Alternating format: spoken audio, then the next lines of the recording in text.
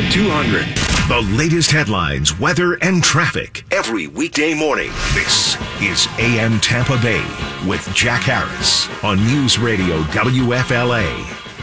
And at 5:44, time to talk a little sports now with TKras, Tom Krasnicki from down the hall, the Ronnie and TKras show on 95.3 WDAE. And, of course, the big news, they came from behind and pulled it off last night. They did, Jack. Good morning. Lightning are back in the series. I was there, and it was such an electric atmosphere. I mean, hats off to the Lightning fans because, look, the Lightning players talked about it after the game.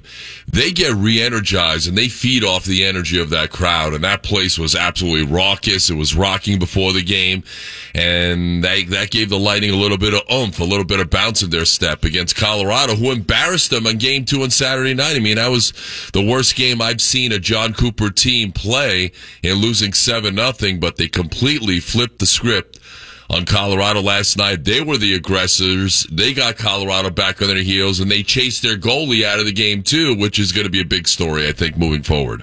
Yeah, for sure. And they'll be playing again tomorrow night, and you got to hope they win that one here because apparently it helps to play at home.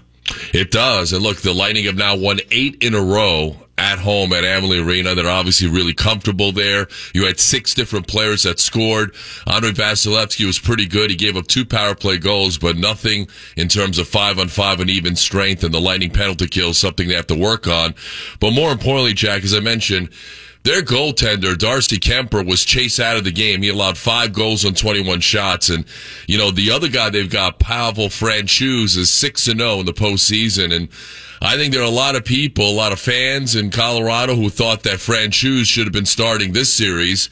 Kemper started. Now he's been chased out of the series. And now, you know, the coaching staff has to decide who they're going to start. And there's nothing that divides a locker room more than a good old-fashioned goalie controversy. And it's good that we've got one. And again, we got one more game down here tomorrow night, and that'll be Game 4. And let's hope they can tie it up here before they head back to Colorado. I think it's unbelievable how this series has changed after what happened on Saturday. A lot of people were down, and look, I would never count this team out at all, ever. And last night they showed why. And now Colorado's leaving room for doubt. They don't know who's going to start at goalie.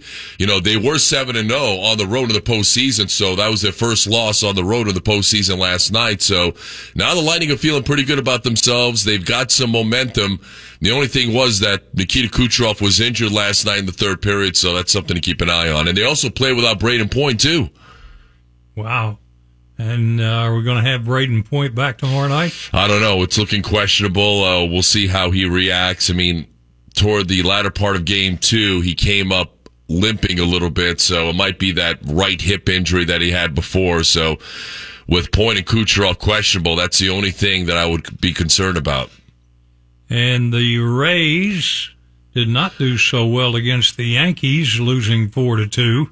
Incredible, Jack. I mean, the Rays not only lost that game, they were getting no hit for a while, and then they broke up the no-hitter in the 8th, and then they found a way to tie the game miraculously, and then unfortunately, another big injury suffered by one of their outfielders. Actually, they lost 2 outfielders last night, Kevin Kiermaier and Manuel Margot. It looked like he blew his knee out, which is going to be a terrible blow for him. And just thinking about all the injuries that they have. 2 starting outfielders are out. Their catcher is out. Their second baseman is out. Their shortstop, Wander Franco's out. He might return this weekend.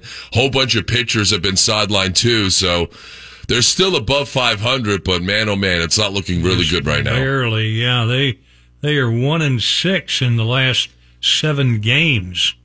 After Baltimore and now the Yankees. And their offense stinks, Jack. I mean, that's just the bottom line. And their fielding has not been as good as it's been the last few years. Yeah.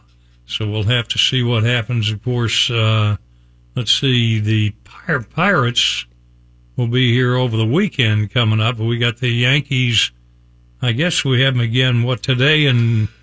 Tonight and tomorrow night, and then the Pirates this weekend, and then the Brewers come in for 2. It's an 8-game homestand. Yeah. So let's hope they can win at home. I hope so. Well, it's the Ronnie and TKras show at 95.3 WDAE, and thank you for stopping by. Sorry, my voice is gone. Oh, my voice isn't exactly, 100% either, being at the game last night, but always a pleasure, Jack. Well, I had to take some pills because of the cough, but it makes your voice go away. I'm going to get some tea in a little bit. That's good. Get some later on. You said it. It's 5:49. Time to check in now with John Thomas in traffic.